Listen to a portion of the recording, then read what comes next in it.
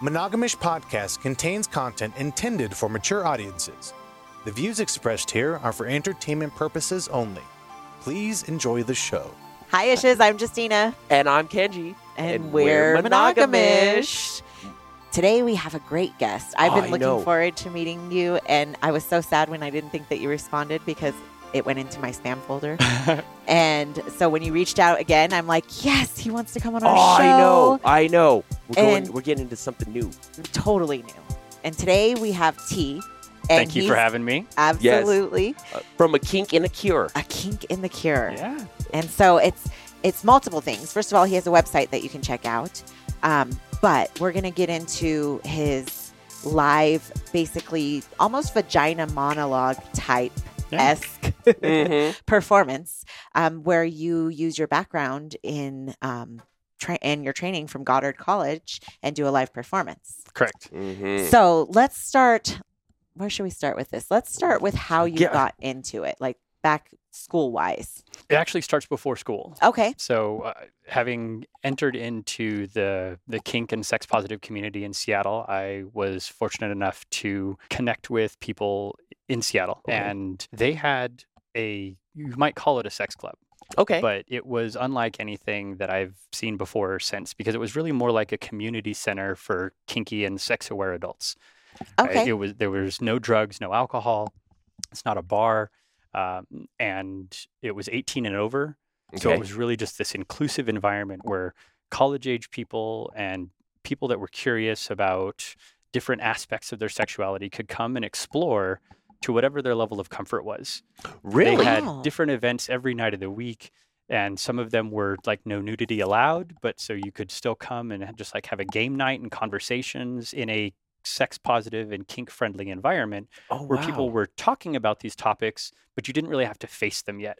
Okay. And then you could come to a Thursday night dance. Every Thursday night they had like a DJ'd dance night where half of the dungeon was a dance floor, and then there was also play and sex happening in other parts of the space. Oh, wow. So you could just be on the dance floor, and you could be dancing butt naked and know that no one was going to grope you or touch you inappropriately because they had a container set. They had dungeon monitors and social ambassadors that created a safe space so that people that wanted to come and explore being more open could do so without the fear of someone treating them inappropriately, because there was always someone there watching. I love it. And everybody policing each other. Yeah. That's what we talk about, like, but that's how not the even just should. but not, sometimes you don't know what to look for always or what to say in those situations. So the fact that that place had individual people that their job was to like monitor. Yeah. And two sets. They had a set of people that were the dungeon monitors. And so they were monitoring like the sex and the play. And they're looking for people doing things that are unsafe or making sure that people aren't like walking into the backswing of the flogger or the whips. And so they're watching for that. They're monitoring the dungeon. And then they have another set of people that were the ambassadors that are kind of watching the social setup. Okay. They're watching for your predatory behaviors, but also just the people who don't know how to act. Yes. Right? So because they're just in this new environment. Right. So there's a lot of people that they want to be there, but they don't know how to socially engage. They don't know how to ask you politely if you want to play or if you'd be interested in sex. You're sitting there naked, laid out on a couch, talking with your friends, and they want to come up and say something, but they're just kind of standing there staring at your tits, right? And so the ambassadors, and this is a team that I ended up connecting with, ambassador would walk up and just kind of stand shoulder to shoulder with that person and say, "Hey, how you doing?" Like, I just want to let you know kind of the way you're voyeuring, it's kind of intrusive. So a more respectful way to do that would like stand back, if you want to watch this couple have sex, sit over here, like don't be looming. And I would often say like, you don't want to be this guy, right? Like the creeper. The creeper who's just like staring people down and making them uncomfortable. Right. You got to be more of the James Dean, like just like appreciating and looking around and like taking it in, but not there with your energy forcing yourself into their space. And so we would teach people how to socially engage. And then a lot of those people who you might start off being like, oh, that person's really uncomfortable and they make me nervous and I don't really want them in my space, became valued members of the community. Oh, that's wow. amazing. I was pretty sold on the fact that there's no alcohol there. Yeah. Right? Yeah. I think that gets everybody into a different mind space. It you does. know? Well, and then You're not you know numb. that they're there because they want to be there. They're Right. not just self-medicating themselves through the experiment. Right. But we were, the concept was that, we're pushing the bounds of comfort and fear and sex and sexuality. Mhm. So let's do that from a place of conscious choice, right? Mhm. Alina Gabosh, who was the executive director who ran the space for many, many years, she just passed away a few years ago. A dear partner and friend of mine, really just said, own your pleasure. Right. And yes. that was Wow. her tagline was own your pleasure. And you can't own it if you're masking it with, some inebriant that says, oh, I'm not responsible for my choice. I was drunk when I did that. Or I was Right. high when I did that. Like, come into the space and say, I'm going to choose to reach into this uncomfortable space, to try this sexy, risque thing. And you've got a space that allows you to stop whenever you want to stop. You've got house safe words that everyone is listening for, so that anytime someone says red or safe word, there's someone there to make sure that everything stops. Wow. And you're okay. The comfortability level right Yeah. there. Wow. And the safety. Yes. It's one of the things that I've always admired about the community in general. I think there's a lot of misconceptions that it's not safe, and it's one of the safest places that I've ever felt. Even when it comes to major events, like public events, like Pride. Yeah. I feel safest at Pride in terms of, worrying about certain things happening than I do at other events that are less sex positive and more vanilla type events. Right. Or the share event. Right. Yes, exactly. Absolutely. Yeah, share. The share event is awesome. Like you say, with your dressing and everything else, and it's not like inviting people to just come up and grab you or grope you or anything Right. else, and take it past that level. Right. Just the freedom of being able to be half naked or naked in a place like that and not have to worry about, and I'm not saying it's never happened. There's those rare times that somebody comes into the community or comes into a sex positive club and doesn't know the etiquette, or does and just chooses to ignore it.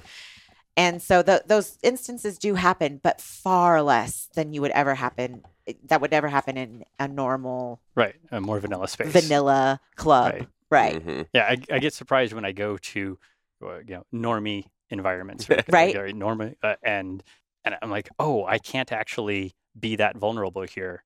These people don't know how to react. Yes. Right. Either it's going to make them uncomfortable, or they're going to take it as an offering or an invitation for something that it's not. They don't know how to respect, a scene or a space. Right. And it's this reminder that I've been in this bubble of, Yes. of consent and communication that has to happen. You have to have this open level of communication to create that kind of safe space. And when that's not there, it's not safe. Yeah, exactly. Exactly. The normie. I love that. I love how you put it. Have you ever been to a place like that anywhere else? There are spaces that continue to try to do similar things. So many of the kind of swinger environments and kink environments that they're often businesses. Yes. And as a business, it's being run by a person, or maybe a couple, and their intention is to make money. And because of that, like the heart of it ends up being different. Yes. It's owned I by a would agree. dominatrix, or it's owned by this swinger couple or whatever, and they're selling alcohol, or they've got their vending, thing, and it just has a different feel. When you bring that level of capitalism into it, it changes what the purpose is. And the great thing about the Center for Sex Positive Culture in Seattle is that it was a nonprofit, 501c3 run by a board of volunteers, and that energy of being a community center meant that everyone had a voice in how the culture continued to evolve. Oh, I that's love amazing. it. I love it. Is it still open? Yeah, it's changed from what it was when I was there. So the location that we were in changed.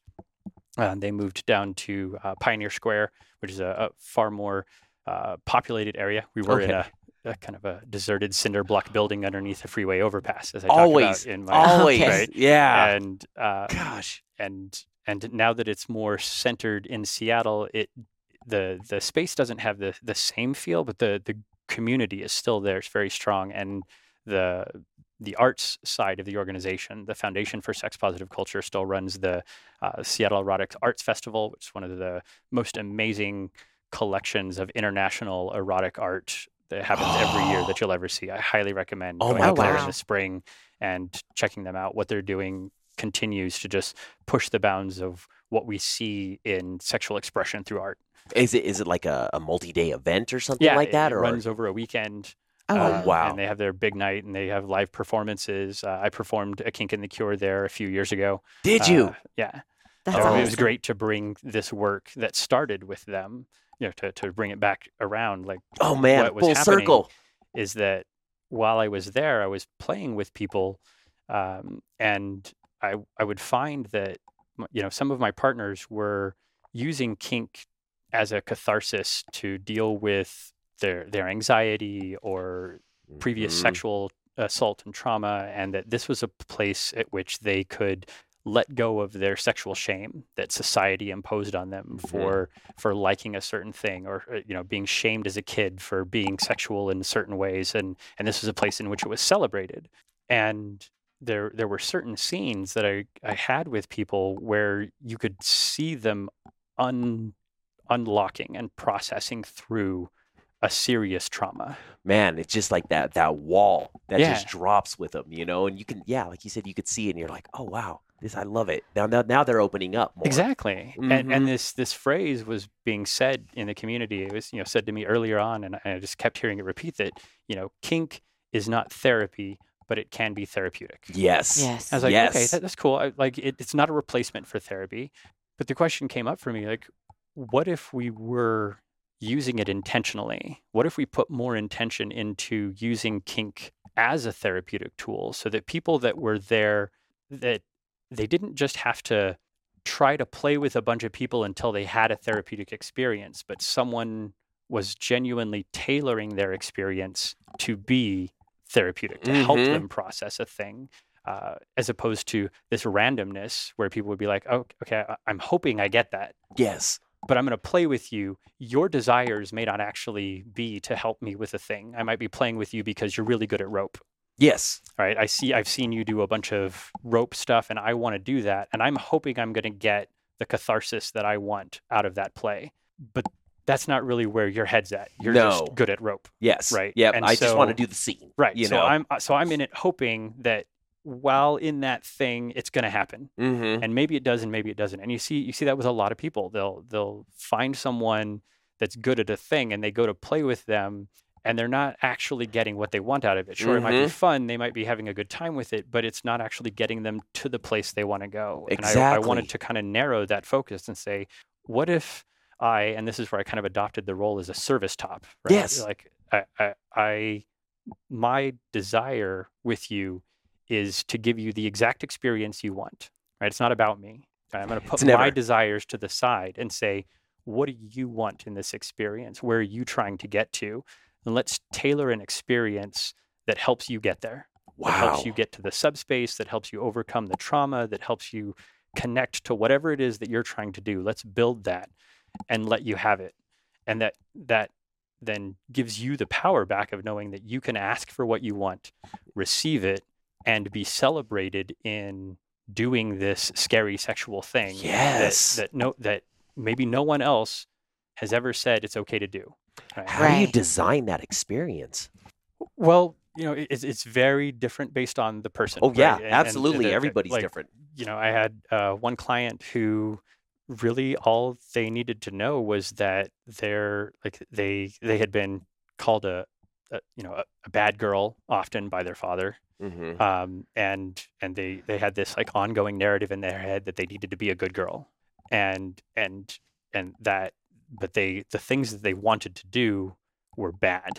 Yes. Right? And oh yeah. What if the things I want to do are considered bad, and I'm supposed to be a good girl, and I've always been told that I'm a bad girl? How do you create an experience where they're doing the things they want to do, and they're being called a good girl, or bad girl is being said from like an erotic and beautiful place, like, oh my God, you're like such a bad girl, like a loving Right. kiss. right? Yes. I love your bad girl, Right. and just like being in that with them, and making the eye contact and being there with them, and having listened, like really listened to what it is you want to be happening physically and sexually and emotionally, and being able to create that while then communicating with you and saying the things you want to hear. And so it's an acting job. Yes, it it's is. stepping into a role of saying, all right, I'm gonna be this person that you need me to be, and say the things that you need to be heard. I'm not going to try to just make it my own. I don't need to have artistic creation here. You've said I need to hear these things, so I will say those things. Do a lot of people come to you having a very clear idea of what they want? No, most of them don't know. They just know that they're not connecting as intimately with their partners as they want. They have blocks. They're not quite sure, and so a lot of it is, for a number of my clients, it starts off as a talk therapy session, right? Yeah. We're not going straight into play, just like out. Yeah. Just anywhere. And sometimes it doesn't even get to play at all. You're right. Sometimes some of my clients don't need me to play with them. We don't need Right. to be in any sort of sexual or kink situation. They just need a space to be able to honestly own their pleasure, Mhm. say the things that they want, and not be shamed for it. Like, Wow. Right. normalize their kinks, their sexual desires, and let them know it's okay. They're not alone. There's nothing wrong with them. It doesn't mean anything about them. We just start stripping away all of that shame, the religious shame, the familial shame, like whatever it was that was laid on them, and just dispel it. Just take it away. And then at that point, some people then want, like, oh, I don't have anyone else that's safe for me to actually explore this with, so then we'll explore that. And sometimes it's like, oh, okay, now I feel comfortable telling my partner about that. And so, then I will take my mediation background. So I've got I'm a certified conflict mediator, so sometimes I'll meet with the couple and just kind of help them hear each other, because sometimes then communicating that desire to your partner is then scary. Right. Because you've shared it with me, and I've made a safe space for you to share it. But thus far, I'm the only person that has not shamed you or made you feel bad or gone like, oh, you like that? Right. Like, why would you like that? Why would you want me to do that to you? Right. And people aren't meaning to shame, but they've got their own cultural shame. And so their response is, you want me to hit you? Like, that's fucked up. Right. And they don't know how to do that. And so I'll help people learn how to talk about that. You can see a little bit of that in How to Build a Sex Room. I don't know if you had a chance to watch that or not, but in the first episode of How to Build a Sex Room, we helped this couple, and I really wish more of the material made it into the episode, because what we did with that couple was this process, right, of helping him hear her desires and help normalize it and help him understand that her desire to be flogged, to be tied up, wasn't asking him to do something immoral. It was, it was asking him to help her meet her needs.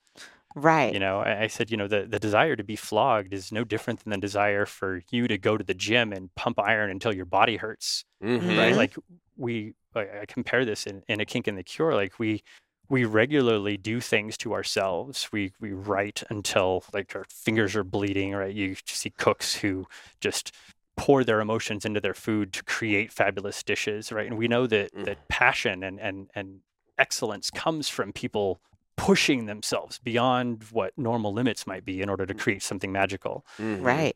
But if what you need is someone to help you with that, if I want to be flogged and I want to just sit there in my endurance and go until I can't take any more and know where that limit is, I need someone to help me with that, right? Otherwise, we call it self-harm. Now, I don't want to shame self-harm either, because some people have found that path for themselves, and they healthily engage in a level of self-flagellation or self-harm to find that endurance point. But I don't think that's any different than getting in the gym or running, marathons where you're just killing your body. You're just taking it to its absolute limit. In kink, you're asking your partner to take part in that, to be a partner with you and say, help me get there. Right. And so that's what was really like behind the scenes of that first episode, was us like helping this couple like be able to communicate to each other so she could say to him, this is what I want and need, and me kind of helping him get through his shame about, like, oh, you don't hit women and I shouldn't hit my partner. It's like, this is deep tissue massage. You're just using a flogger. This Right. is right. This is you just helping them de-shame and get to have an experience they want to have consensually. Like, they have asked for it, you're doing it. If they want to stop, you're going to stop. Like, all of those things are in place. Let yourself give that to them. And thus ended up with what you saw in the episode. Wow. Right. Do you run across a lot of clients who are scared to tell their partners what they're missing or something like that? Really? Yeah. Really? Because people have been shamed their entire life. I mean, society still today. You know, like you can't be queer or trans without having experienced a heavy amount of societal shame for being other than normal. Yes. Right. Yes. Whatever we want to call normal, right? Whatever normal is. Normal is. There is no normal. There is no normal. It's just a myth. I would imagine it's a natural insecurity. Like, personally, I would be like, oh, what if I tell him this and he looks differently at me? Yeah. He doesn't view me in the same light because I shared something that maybe isn't everybody's cup of tea. Yep. Right. Doesn't vibe with what I'm, grew up with or Right. whatever, Right. Yeah. One of the best sayings that we hear in the lifestyle is don't yuck somebody else's yum. Don't yuck somebody else's yum. Yes. Right. And so it goes that same way where, I wouldn't ever want to do that to him, but sometimes you hear things and you have to take a step back and think, okay, well, then maybe I'm not into that, but they might think the same thing about my kinks, but they're willing to share it with me, and we're willing to, so I'm willing to explore it with them. And so it's something that I think, when you're new in a relationship might be a little bit harder, but as you guys grow and you have a foundation and there's respect and there's trust and there's good communication, it's something that gets easier to talk about. Hopefully. Yes. Yeah. And so I love that you help couples through that as well, not just singles. And moresomes. Right? Oh, yeah, Couples absolutely. and moresomes. Polycules. Oh, and yeah. everything like that. Yeah. You mentioned that you were, I'm sorry. No, Go go ahead. I was you mentioned that you were in a polycule. Yeah. How many people in your polycule? Oh, I don't know how to define that because it's I'm a comet.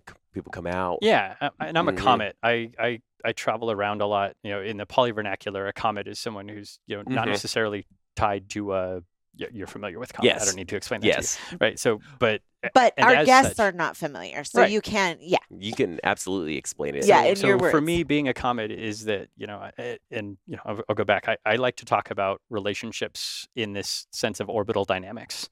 Okay. I like using celestial bodies as a relationship to like how we are in the universe, and that people have a certain amount of gravity that they I pull love each other that. towards. I like right? that a lot.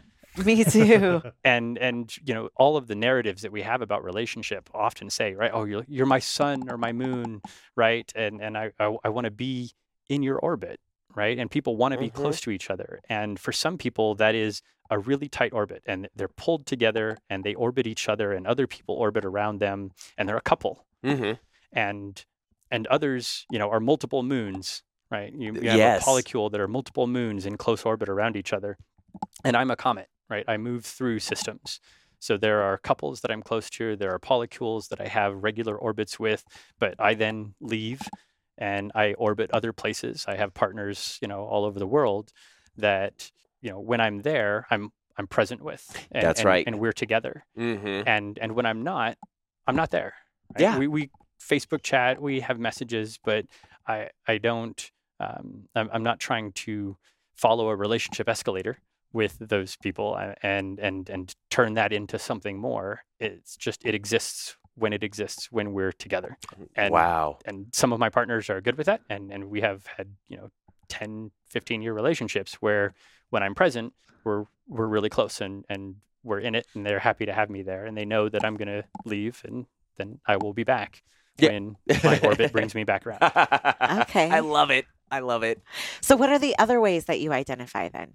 Oh, identity is so weird. Right? Identity is so weird. It's like a fingerprint. It's malleable. It's different than a fingerprint because for me, my identity has definitely changed over my life as I've discovered new parts of myself. Oh yes, absolutely. I identify as poly.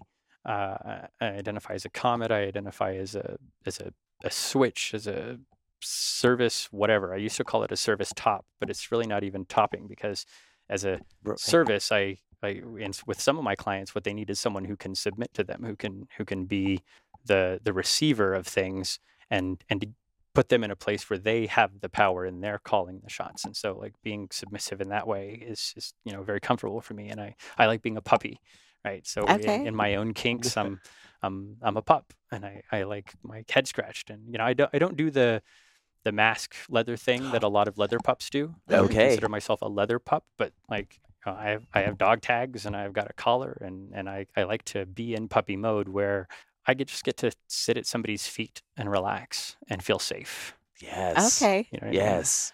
And I used to identify as bi, but then I had a lot of trans partners. Okay, so I'm not bi because bi is this binary thing. So where does that put me? Right. Right. And when I was younger, I was like, oh, you needed to be gay or straight, right? Because I came out in the 90s in the Bay Area. Oh, wow. Right? So like, wow. It's like, and I've known I was queer since I was very young, since elementary school. Really? But growing up in Northern California, it was not a safe space to identify as queer, right? Right. 80s in Northern California, like no. Wow, You don't tell people those things. That's a good way to, end up dead or in a ditch or beat up or, Right. And so you keep that in, but it was still part of my evolving identity. Mm-hmm. And so now I identify as, omnisexual or pansexual, and it's not bi, it's, it's trisexual. I'll try anything. Okay. I love it. I hate how everybody tries to like put people in a box, right? And it shouldn't be like that, because like you said, there's, you're always evolving, and, you're finding new things about you all the time, and different sexuality and whatnot. Mm-hmm. And so it's just open. Everything should just be open, Well, and so like one of the things that really helped open my eyes to it is my own racial identity. Really? Because I was adopted. Oh, okay. And I was the darkest person I knew until middle school. Really? Because growing up in like mountain town, Northern California, gold rush country, like there weren't a lot of people of color. Yeah, we have some family from up that way, and we can definitely know. We definitely understand that. And my family was not openly, overtly prejudiced, racist towards me. But it still existed in our culture, right? There's racist jokes all around. And so, and it's easy to notice that I'm not as white as everyone else. Mm-hmm. And I was told that I was Native American and German, and I had this identity, but then 23andMe comes out and all this stuff. And then I get tested and nope, not German or Native American. At first, really? Very early in the science, it was like, oh, you're like West African and like Northern European, right? Really? Like, okay, so after 30 years of carrying around the identity of being Apache and German, right? And like that's how I identify. I told no, that's not you. Wow. You're West African, Iberian, Northern European. I was like, oh, what a head fuck, right? And then a few years later, they're like, okay, now we've evolved our science, right? We've learned more. You're actually Puerto Rican. The Iberian whatever would have been like thousands of years ago. But your more immediate like great great grandparent heritage is Puerto Rican and Swiss. And so now I'm okay. So I'm Puerto Rican and Swiss. Wow. And so how do you identity is very fluid, right? Right. Just like sexuality. Just like sexuality. Like it's really contextual on the culture we were raised in and the information we're given. And sometimes that information is just wrong. Mm-hmm. Right. Sometimes that information is misleading. And what it means to be Puerto Rican for me now, having never been to Puerto Rico and not grown up with any Puerto Rican heritage, is different than someone who's known that they're Puerto Rican since birth and has been connected to that culture. Right. I can still identify in that way because I know I have a genetic connection to it, but I don't have any cultural knowledge of it. And I think that we see the same thing in sex and sexuality, is that people who were never given an opportunity to see themselves as anything other than straight, heterosexual, right? That there is no option, right? Mm-hmm. Especially if you come in a religious community where we've got all laws in all these states now where you can't even talk about being gay. Right. So how is someone who is struggling to with their own identity, like they know that they're not attracted to the people they're supposed to be attracted to, and no one is telling them that there's another option. Right. They don't get to see it. They're not allowed to talk about it. Like there's laws against even sharing that. Mm-hmm. And that's where like the underlying philosophy behind A Kink and the Cure is really about, we need to be able to talk about these things and put them on the table and share what's possible. Because what's possible in sex and sexuality is vast. Right. You look around through cultures around the world, and every culture has approached it differently. You've got the Kama Sutra, you've got your, you got your all of the, you got one a book I just finished reading, Existential Kink, right? Just kind of talking about the ways in which we think about our own desires and turning that into personal motivation and helping us get past things like all of these different ways. I really love Sex at Dawn.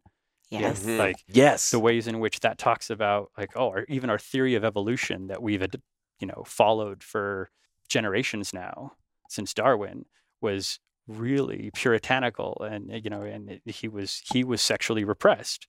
So of course there's no conversation about anything outside of monogamous sexuality as a branching point for evolution, because that wasn't always the case. Like, it's very unlikely that monogamy was the way in tribal cultures of early humans. So let's break that down. Yes. Right. Oh, wow. That's what we're trying to do. I know. Yes. Every with show. this show. Every show. One show at a time. And so having somebody on like you that's had a background like that, you even studied this throughout Goddard, correct? Yeah. So it was after meeting with having a number of play partners that clearly had serious breakthroughs in their sexuality through scenes. And, I talk about it in the play where I had one partner who came up and asked me to rape them. Yes. Right. Yes.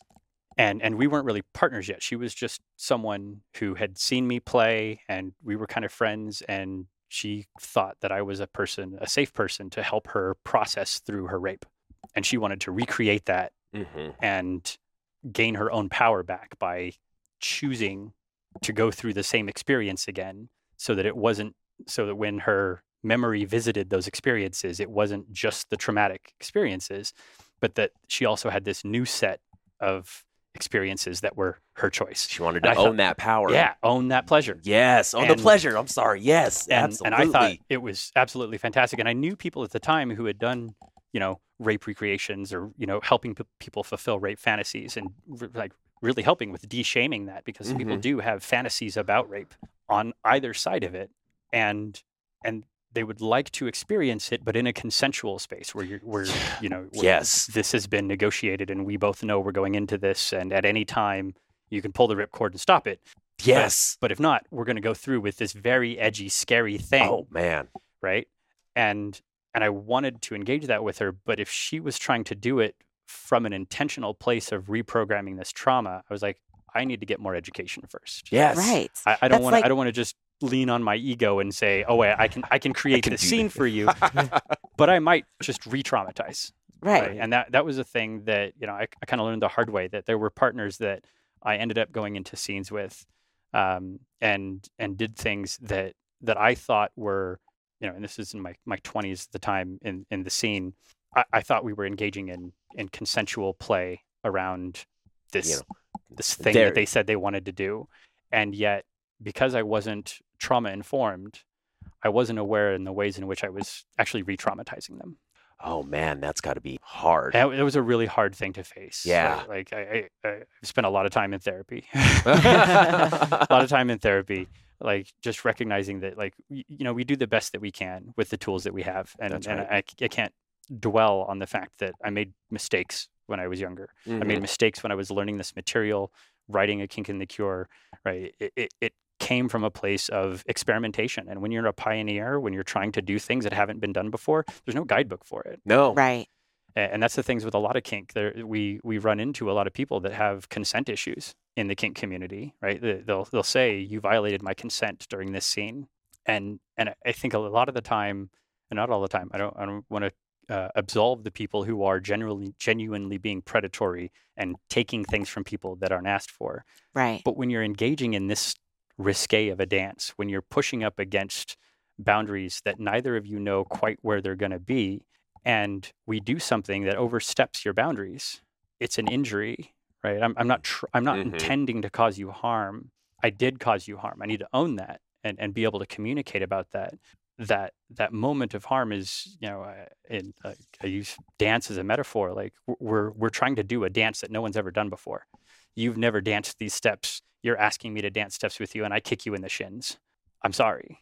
It wasn't my intention to kick you in the shins. I would like to reestablish trust and learn from this mistake and move on.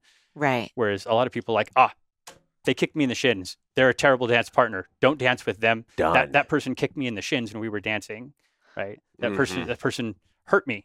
Mm-hmm. Yes, the hurt happened. But where was the intent? Yes. Both before and after. Yeah. I think one big thing that we've realized in the community recently, there was drama surrounding somebody that was in the kink community and had already had this type of experience in the swinger community and had, crossed boundaries. And I think the way that you behave after something like that is incredibly telling. Yeah. Yes. If you absolutely. can't own it and come out and say, you know what, I really was a bad person. I really messed up. I want to grow. I want to learn from this. Then I don't think that you should be accepted back into any community if you can't stand up and hold yourself own it. accountable. Own it. Right. And so I think it's huge that you are doing that here and in a public space where people are going to watch this and maybe still have some hopefully they've gotten over that or they've been able to move past it. But it, I'm sure, means a lot to them to hear that. I hope so. I know that there are people that don't talk to me anymore because of transgressions that happened.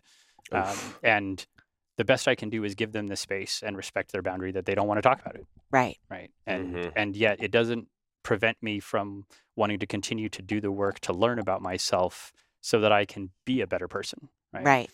I don't want to label myself as a bad person because I did things that unintentionally caused harm. It's kind of like the whole conversation in The Good Place. You ever watched the show? Yes. It's really hard when there are so many unintended consequences for things that we do. We take actions with the best of intent, and they have unintended negative consequences, and we have to deal with that. And dealing with it is not something we really teach in our culture. We break up, right? It's one of the things I really talk about against in my poly conversations is like, why are you breaking up? Is there a way to change your relationship instead of break up? Right.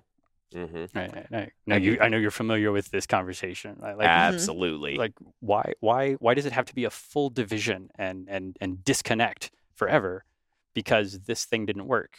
Let's modify the relationship. Let's own what doesn't work. And if there's not a way for us to stay in relationship, then we may change our relationship so we're not as close because maybe I can't trust you right now, or I can't trust myself. I recently went through an uncoupling experience with one of my partners. Oh, wow. Because I knew that I wasn't showing up as the partner I wanted to be. Oh, so it came from your spot. Yeah. Okay. And it's like, I love this person. I actually want to be in relationship with them. But I know that I had too much trauma and, everything post the pandemic. And I had a lot of stuff going on in my life. It's like, I can't show up to be the person I want to be. I couldn't show up in a kink perspective. There were these dynamics that we had established as daddy little dynamics. So I can't show up and be a good daddy right now. I don't even feel good about myself. I have to go figure that out. And that doesn't mean I want to break up and not be in a relationship, but it means I need to take space to figure this out. So let's uncouple for a while. And it doesn't mean break up and not see each other. I would still like you in my life, and trying to be in that kind of relationship. I don't have what you need. I think so many people need to hear that. I do too. Because, just in this community, it's like, oh, well, we're not getting what we want from each other. So, good for you. I hope you have a good life, but we'll see you later. And I think that as long as people can take that and change it in their mind to go, you know what, just because we're not getting this right now doesn't mean that we can't have this. And so let's take a step back. Let's talk about it some more, and let's see where we're actually coming from with that, because. And what I actually took from that is the fact that you understand that your relationship with yourself needed work. That's huge, because I think a lot of times people are scared to be alone, or they just are scared to let go when they know that they aren't showing up and they aren't, meeting that person's needs or filling the role that they agreed to. And so the fact that you knew that I need to work on myself, I think that's huge, because you can't have good relationships if your relationship with yourself isn't good. Mm-hmm.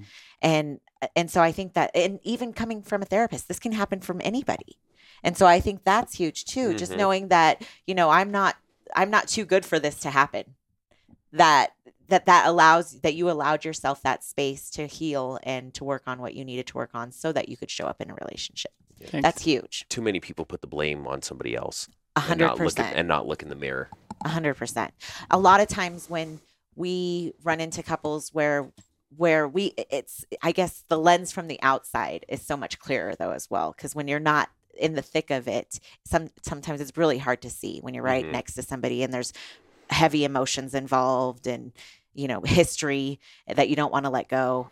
It's something that can be really easy to see for somebody that's outside, and you're trying to explain to that person like, oh, if you just made this slight little change within yourself, then that would change how he reacts or how she reacts. And so I think that, a lot of times when there's issues within a relationship, it's that somebody is having issues. They're not living their truth. Right. They're having issues within themselves. Mm-hmm.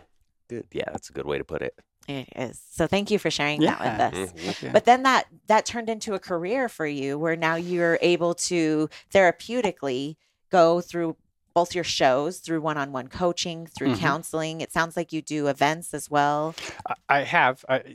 Everything has been kind of on hiatus for a while. Okay. So I did the last performance, the one that I shared with you at Goddard College in 2019. Love it too. Love it. I'm glad. Yeah, man, I've watched it twice. I love it. Thank you.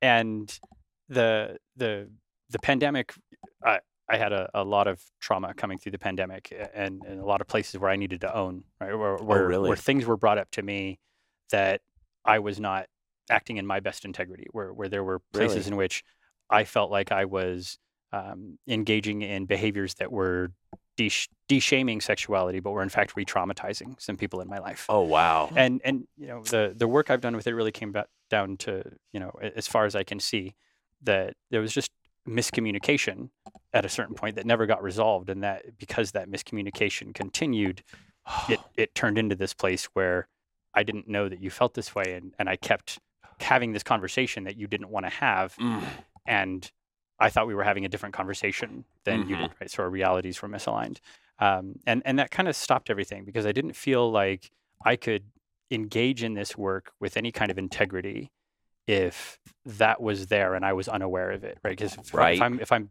deceiving myself, and self-delusion is a thing we definitely need to be aware of, right? Like sometimes we lie to ourselves about where we're at and what we're doing because we want to make it okay. So I really wanted to just take a step back from everything, and so I stopped performing. I stopped seeing all but one of my clients who kind of heard the whole story and was like, no, I think we're good. Like they wanted to continue working together. And so it's been kind of on hold for a while. And I was just recently at a place where I feel like, okay, I've done enough of the therapy. I've done a lot of the work. I've really kind of examined my actions and where I was in this to know that I can re-engage this. And it was just beautiful timing that you reached out, like right as a place where I was like, oh, wonderful. I think I need to start rewriting this, because the magic for me of what a Kink and the Cure has been is that it has evolved. Like if I show you old recordings, you would see a different show. Every show that has been performed has been a little bit different because the science continues to change, right? This is all of this knowledge that we're talking about with the evolution of sexual awareness. It's so new because we've been so repressed in this country for so long. Right.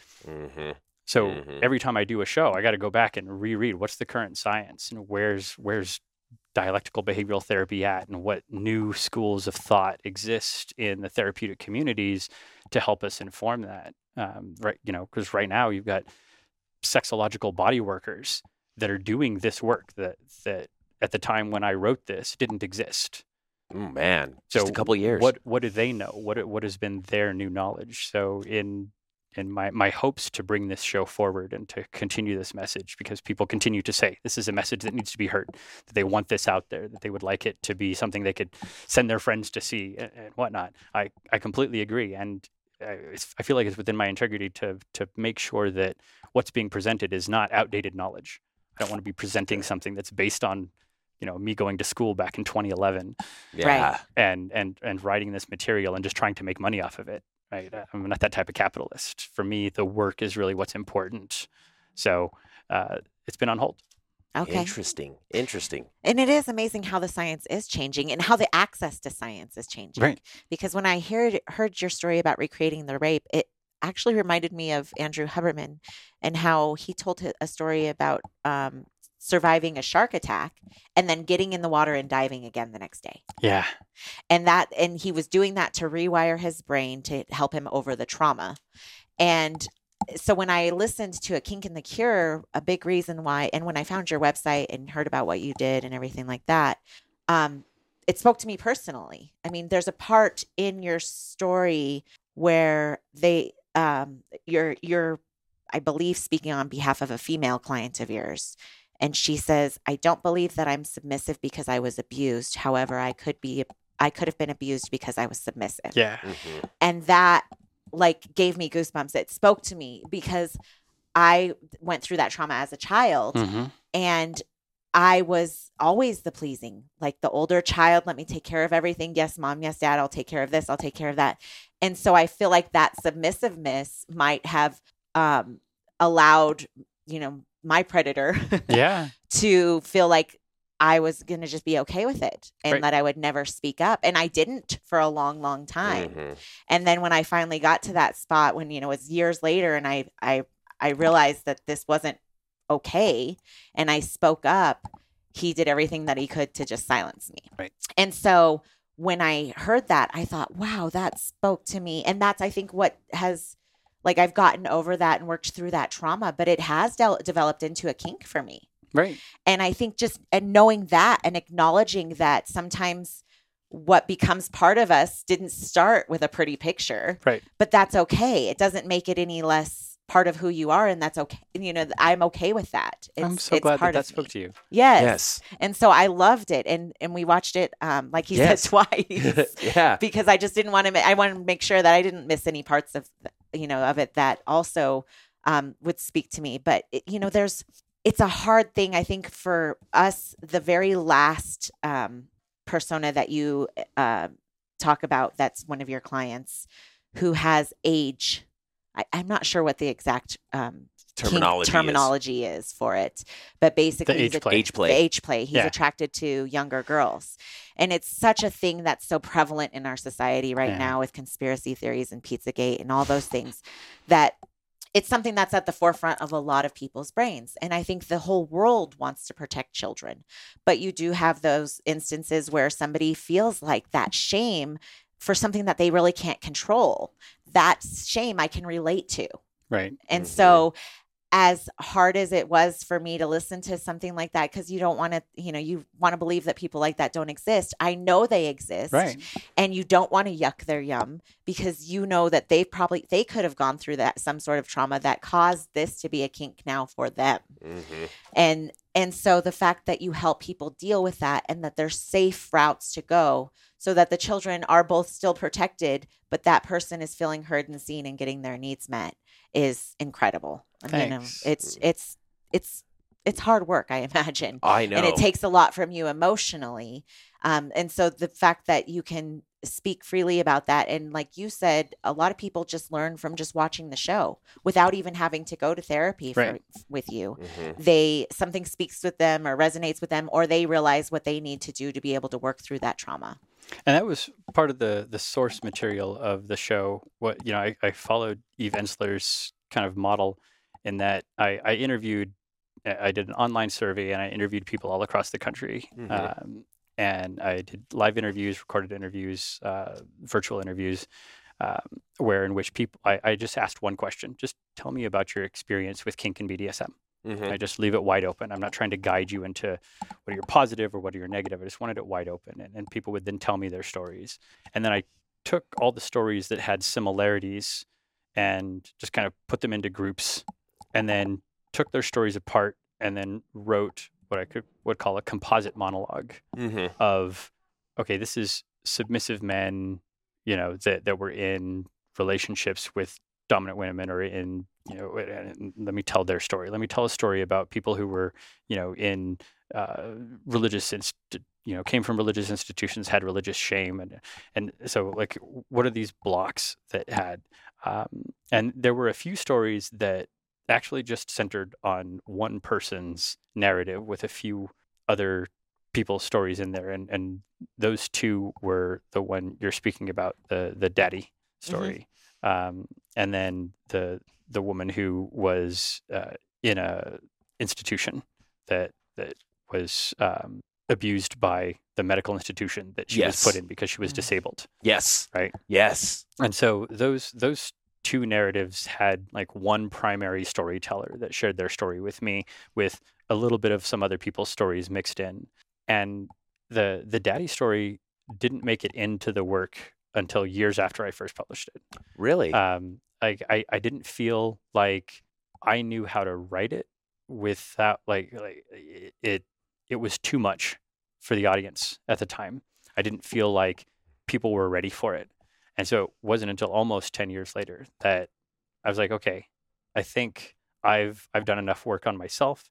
I've owned my own daddiness and my own like experience in this play to be able to write that story, and help share what that perspective might be.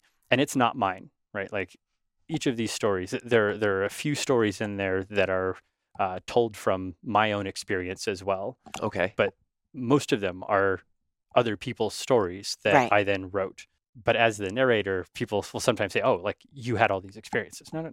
Like this daddy experience was something that someone else shared to me that was so raw and so vulnerable. And I was like, oh my God, I can't believe this guy shared this with me. Right?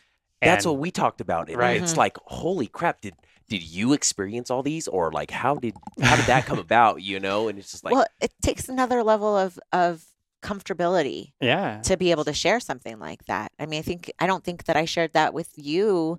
My trauma or abuse for probably years into our relationship. Multiple years. Because you feel some sort of way about it. Shame, you feel broken. There's all these emotions attached to it. And even though you feel like it happened years ago, you can still feel those emotions if you hadn't worked through them. Oh, and man. I remember the first time you like brought that up, and it was just like it was brand new. So raw and real, and you cried right there, and I was like, wow. You haven't experienced this in 30 years. Right. And wow.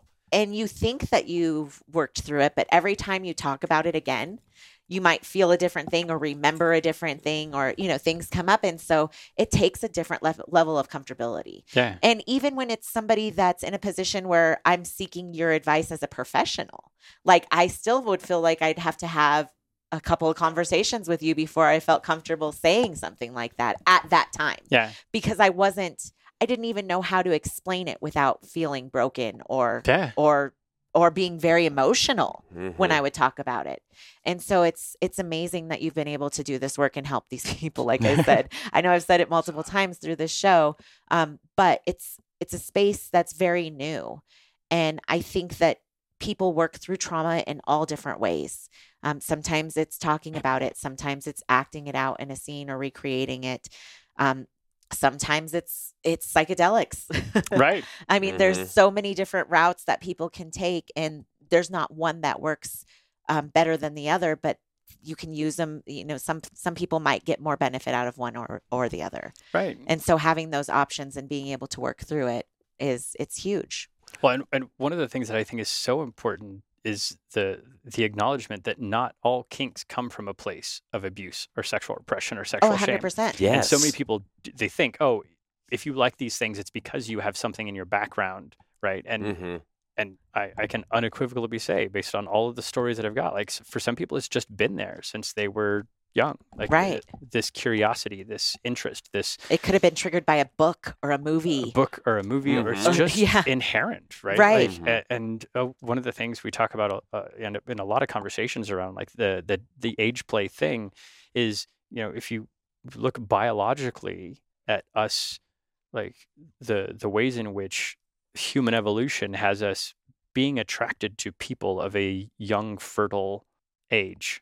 Right, like that they're like, if you just look at humans as animals in evolution, there's a there's an attraction that's supposed to be there in order to encourage attraction, to encourage mating and all of that, right? We're still just animals. We forget that because we've, got all this technological evolution around us that separates us from the animal kingdom, but we're still part of that ecosystem. Right. And it wasn't that long ago that we were really driven by that need. So it's still there, despite the societal impositions that say you can't think about someone as sexual until they're this age. Well, that's pretty fucking arbitrary. Right. And for some people, they can follow that and they can say, okay, I won't think about anyone as sexual until they're 18.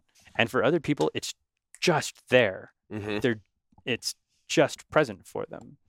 And, it was my own journey through like accepting my enjoyment of the daddy kink space with people who were consensually of age for me to acknowledge, like, yeah, that's there. I don't choose to act on it, but some of those desires exist, and they exist for a lot of people on all spectrums of gender.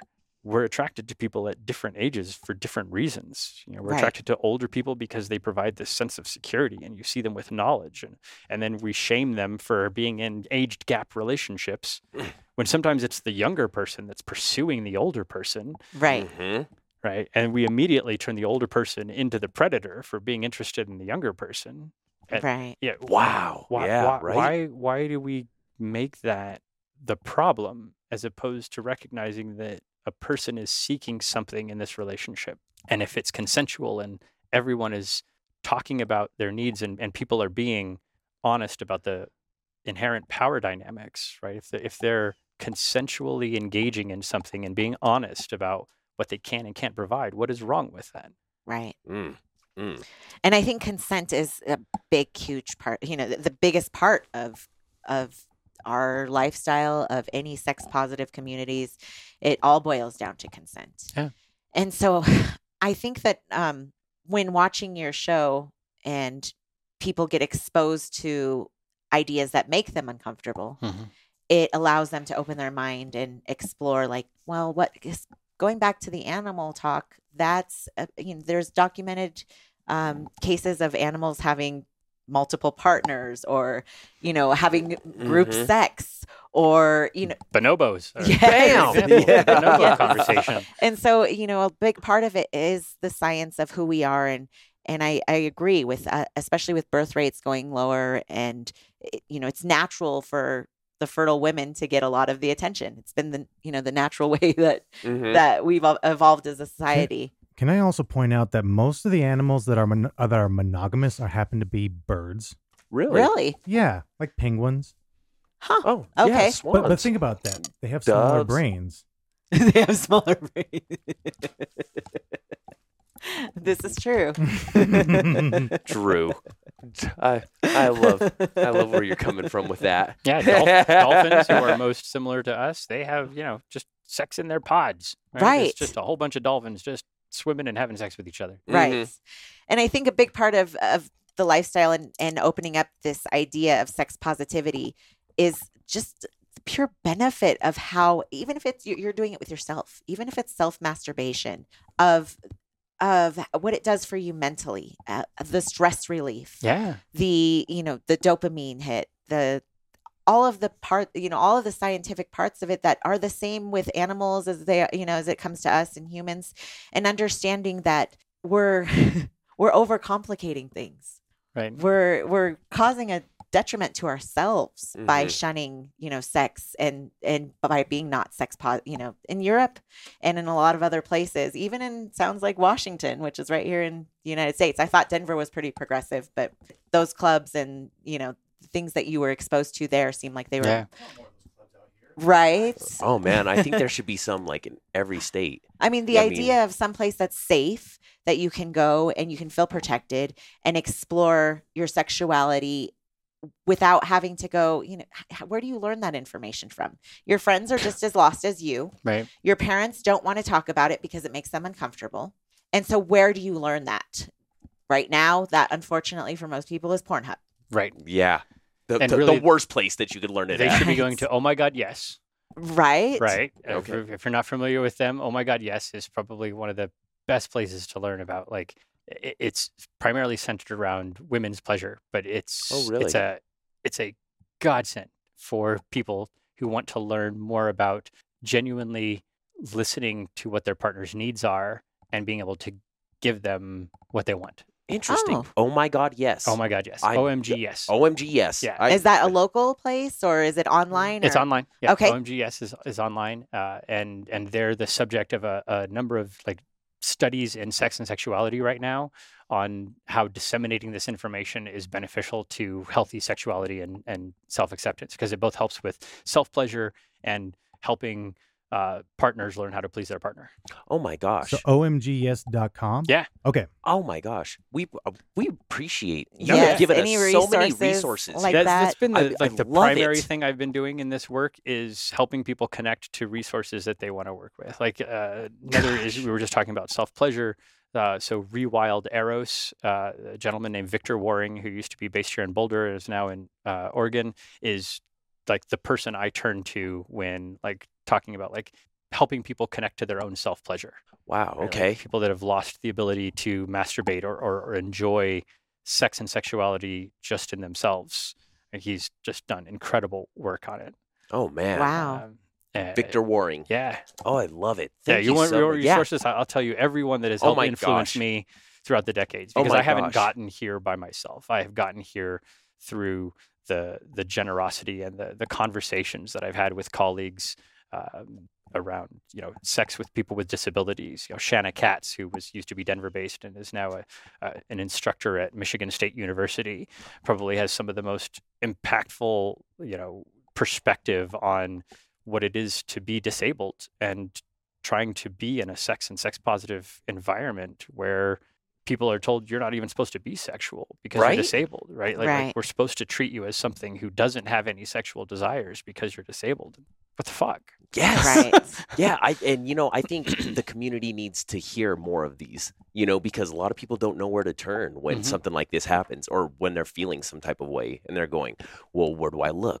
So we'll definitely get every resource that you can provide and we'll post it on our website with that. Excellent. So we appreciate that. Thank you very much. It opens people's eyes on multiple levels too. And that's what really we're striving to do with this podcast. Right? Because there's political impacts. Like, I don't think people realize how many disabled men and women utilize sex workers because they don't have other options. Mm-hmm. And so, just having those, when you think about it in that case, like that person still has needs, but doesn't feel like they can, they can't drive, they can't go out, they can't meet new people. They feel like this is their only option to get those needs met. And yet it's still something that as a society, we have to, be quiet about and it's illegal and we can't. Shame. Yeah, there's a lot of Stigma, shame and you stigma know? around it when really it's all consensual. There's an agreed upon, I'm going to give you this in exchange for this. And it's the oldest profession. We've heard this. Yeah, we talk about that a lot. And there's this conversation around how much we commoditized pleasure while also villainizing it, right? We Mhm. demonized pleasure.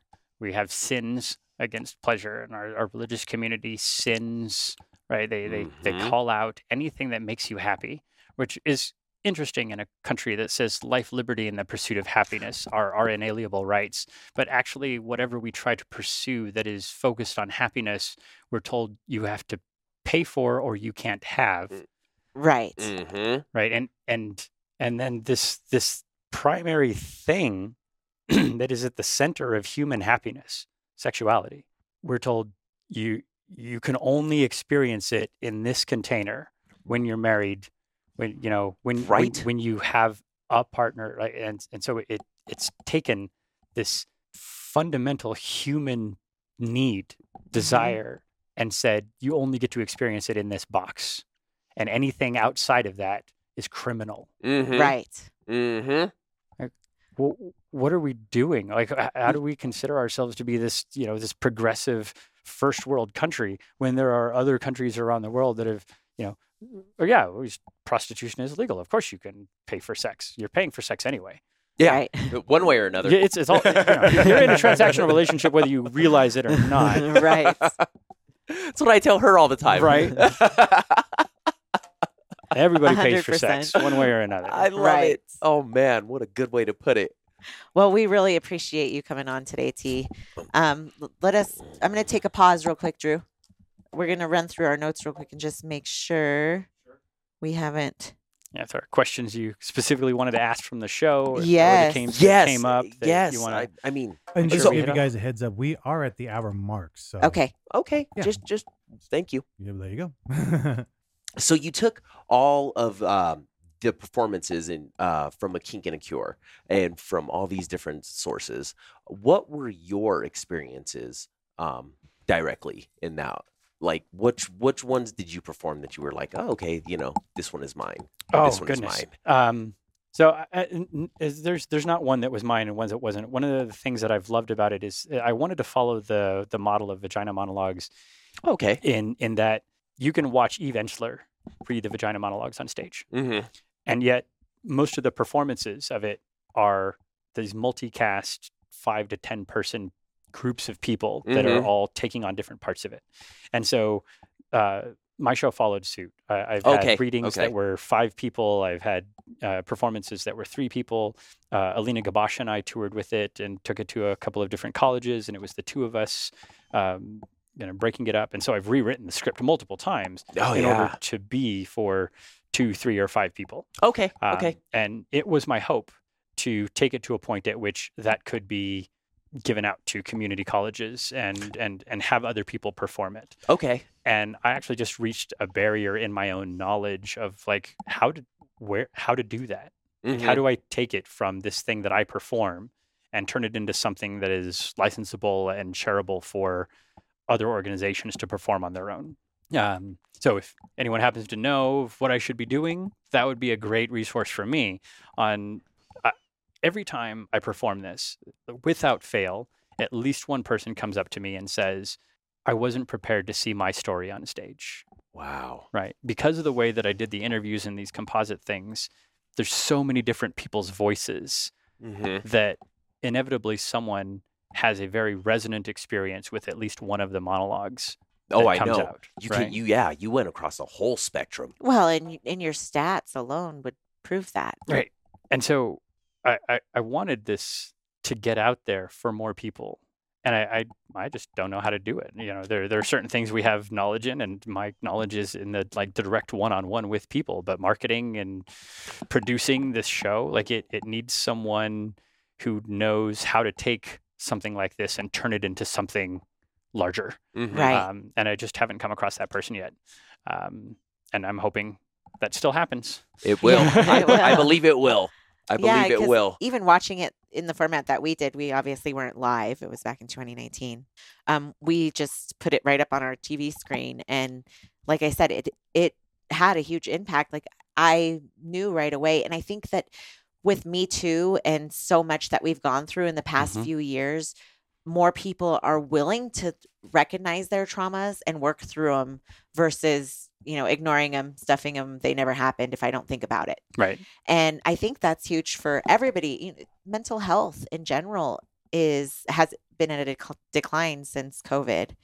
And it's just one more tool that people can use to have to live a better life, to have better relationships with themselves, to have better relationships with their partners, and to grow.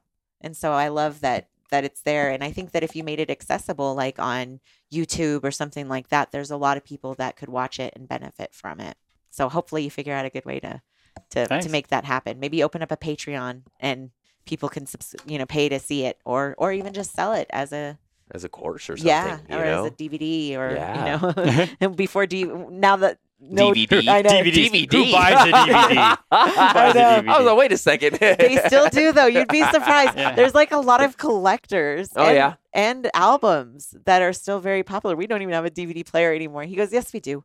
Boys have an Xbox. Yeah. And I'm like, oh, okay. Oh, yeah, forgot about that. So you just set it up as a purchasable download Yes, on the website. yes, absolutely. Digital download. There you go. And I even think that it's something that could be shared with other schools, Mm-hmm. in sexuality courses or. Yeah, I mean, I performed it at a number of universities for groups like that, and for like kink groups on campus. And I like group that I'm most proud of performing it for was the Association of Sex Educators, Counselors, and Therapists. ASECT had their conference Wow. here in Denver, and I was able to bring it to the ASECT conference and present it to all of these mental health therapists, which ended up connecting me with a lot of local mental health therapists who then would reach out to me when they had clients Yes. who were like trying to deal with a certain level of kink or conflict or sexual shame in their therapeutic work, and they didn't feel qualified to help them with that particular thing. Right. It's outside Wow. their knowledge base, so they would reach out to me and I would come in and help them as a specialist. Wow. Congratulations. Thanks. You are doing amazing work. And it's hard work because it's still, there's such a stigma around sex in general. And then you add that layer of kink or BDSM and it just takes Yeah. it even more. And so did you have any pushback from any of your peers? I don't know about pushback from my peers, but there's definitely just a professional challenge in trying to present yourself to the world as, you know, someone who essentially does sex work. Right. I've been a sex worker Yeah. for years. The work that I do involves directly connecting with people in their sex and sexuality, and that puts people off. Right. It's why I can't Right be away. a licensed therapist. I'm not a licensed therapist or counselor. When I was researching all of this, I was like, okay, I can do all of the research into these therapeutic methods, but I can't get licensed as a therapist, even though I may have, you know, almost equal knowledge to what it takes to become one. Because Interesting. if I'm licensed, I can't do this work Interesting. because sex work isn't legal. Right. Because Yes. we criminalize anything that actually engages one-on-one with another person. Right. So if I moved to Europe, I could be a sexual surrogate and do this work and it would be no big deal. But here in the US, Mm. it all has to kind of happen at this under the radar level. Mm-hmm. Sexual surrogate. I love that. Right? It's needed. It's a Yeah. huge, there's a need It's for a it. huge industry in a lot of the world. It's a thing that is needed. Right. Well, hopefully as time progresses, you'll get those chains released and Thanks. be able to do this on another level and reach more people. Not have to move outside the United States for it. Right. Well, I'm happy to, if you want to share the link with your viewers, even as a Absolutely. free download, I'm happy for them. So I give my consent, free download. So if I Thank choose you. to upload it for purchase for other people, your people can see it for free. Oh, I perfect. appreciate Thank you. Thank you very much. So Burning Man, you just got back from I Burning did. Man. So tell us a little bit about your experience there. This was a really magical burn because the weather really drove out all of the non-core burners. Right? By the time we got to the weekend where burning, the man was supposed to burn on Saturday, but we had several days of flooding and it wasn't going to burn. Mm-hmm. And so everybody started leaving.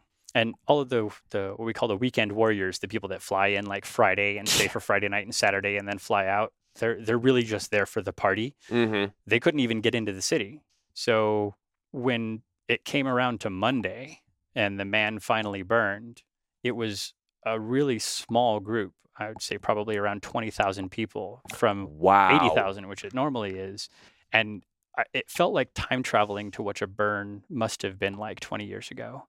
Oh, And there wow. were people just having sex in the fire. Because normally, once the man burns down, a bunch of people get naked and they dance around the man. It's this kind of ritual thing. But when you do it, you're still confronted with all the frat boys drunken and having a big party and grabbing parts of the man to sell online and doing whatever they're doing. They're just, they're not there for the same reason. Mm-hmm. But this year, none of those people were there. So it was just this incredibly intimate group of like the hardcore burners that came prepared to stay in the desert as long as it took for the man to burn. And they stayed there for several extra days and everybody else left, fleeing the mud. And what was left was just this incredibly intimate gathering of burners. And so it was fucking magic. Oh, man. I don't know that anyone will get to experience a burn like that in the near future. And I don't know that anyone has experienced it in a decade or more. Wow. Yeah, it was incredible. Wow. So you described the burn as a social experiment. Yeah. I like to talk about Burning Man. It's not an art festival. It's not a music festival. It is the world's largest social experiment in how to do community better. Because what we're trying to do is come together and say, there's a way in which we can do this where people of all classes, whatever spectrum you're looking at, class, color, race, whatever, can come together and share art, and drink together and eat together and have this adventure together without putting these barriers that are based on what you can afford to do, because it's a gifting economy. So I'm gifting things, and anyone can come into my bar and have a drink. And, I was part of the Spanky's wine bar this year. Spanky's is an institution at Burning Man. They've been there for a long time. This was my first year with them. And they provide a safe kink space for people to come in and get buffer massaged and have a happy ending. And you use car buffers. And you go up to the bar and you roll the dice to get a drink. And maybe you need to take a spanking, and you get to consent to that, of course, right? But you roll the dice and say, okay, I rolled the dice on getting a flaming enema. Oh, hey now. And the number of people that just they're like, this is Burning Man. Of course I'm going to try this. Yes. Right. And then someone stands behind you with a long hose and a blowtorch and goes, and shoots a bottle of, you drop your pants and poof, you get all the hair singed off your ass and you have a flaming enema. And it's this beautiful collection of people that are all trying to meet each other as humans and let go of a lot of the trappings of the external world. And I love that part of it. And because of this weather issue that we had, the people that were left there were the people that were there for that reason. And so I spent one night just sitting in a bluegrass camp, just playing live music, and these just world-class musicians are sitting there playing their mandolins and their guitars, and I pulled out my harmonica and they welcomed me to join them. And we just jammed playing music for 3 hours. Gosh. How amazing does that sound right now? It was just so great. It was so great. And we were just talking philosophy and sharing about how beautiful this was and what an intimate experience it was, because we didn't have all of the crazy people who were just there for the party. It was just us. So, wow. And there's a lot of mini local burns that go on in different cities. Colorado has Apogea. Tennessee has To the Moon. Florida has Love Burn. Right? And you help with that one, right? I do. I help with Love Burn. I do greeter and consent education there at the gate. And Love Burn's great because you can fly into Miami and go to the burn. So it's one of the most accessible burns in the country. It's also one of the largest. And because it's in South Florida, it's really diverse. Yes. You've got this strong Cuban Black, population that is coming in and bringing culture into burns, whereas in remote Tennessee you don't necessarily have that. Tennessee's got a community-centered burn. They do community like nobody else that I've seen. Lakes of Fire up in Michigan, it's great, really wonderful burn around a lake. They've all got their unique pockets of culture in different parts of the United States, and because Florida is so diverse, you get this beautiful, diverse community of people that have come in there. So we've had a lot of friends that have gone to Love Burn, and they love it. Come to love it, yeah. And Florida in February is a great place. It's a great way to escape Colorado winters. Right. Do you only help out with Love Burn, or do you help out around the nation as well? Right now, it's just been Love Burn. I have been talking with the Tennessee community about being on their leadership team, and that's been of interest. But I've also got, I have to continue to make enough money in doing my own work. And so that's kind of post-COVID is really me trying to figure out what I'm doing. Right. And kind of reinventing that. And so if people want to find you, where can they find you? They can find me at kinkandthecure.com. Okay. And then on the other side, the other hat that I wear is asimpletwist.com, which is where I do mediation and I use gamification to help people. I do personal coaching and use gamified knowledge, so game theory, to help people kind of break through what they want to do, or bring groups together and help them communicate better through gamification. Oh, wonderful. Wow. Play a board game together, and it will show you how you communicate, and then I break that apart. Interesting. Oh. All right, T. So thank you so much for joining us. Thank you for sharing where everybody can reach you. For you guys out there, make sure you check out his links below in the description, and then make sure you like this and share it, because this can help so many people, and that's what our goal here is at Monogamish. So make sure you like and share, hit that subscribe button. Otherwise, we'll see you next time. Bye, Ishes.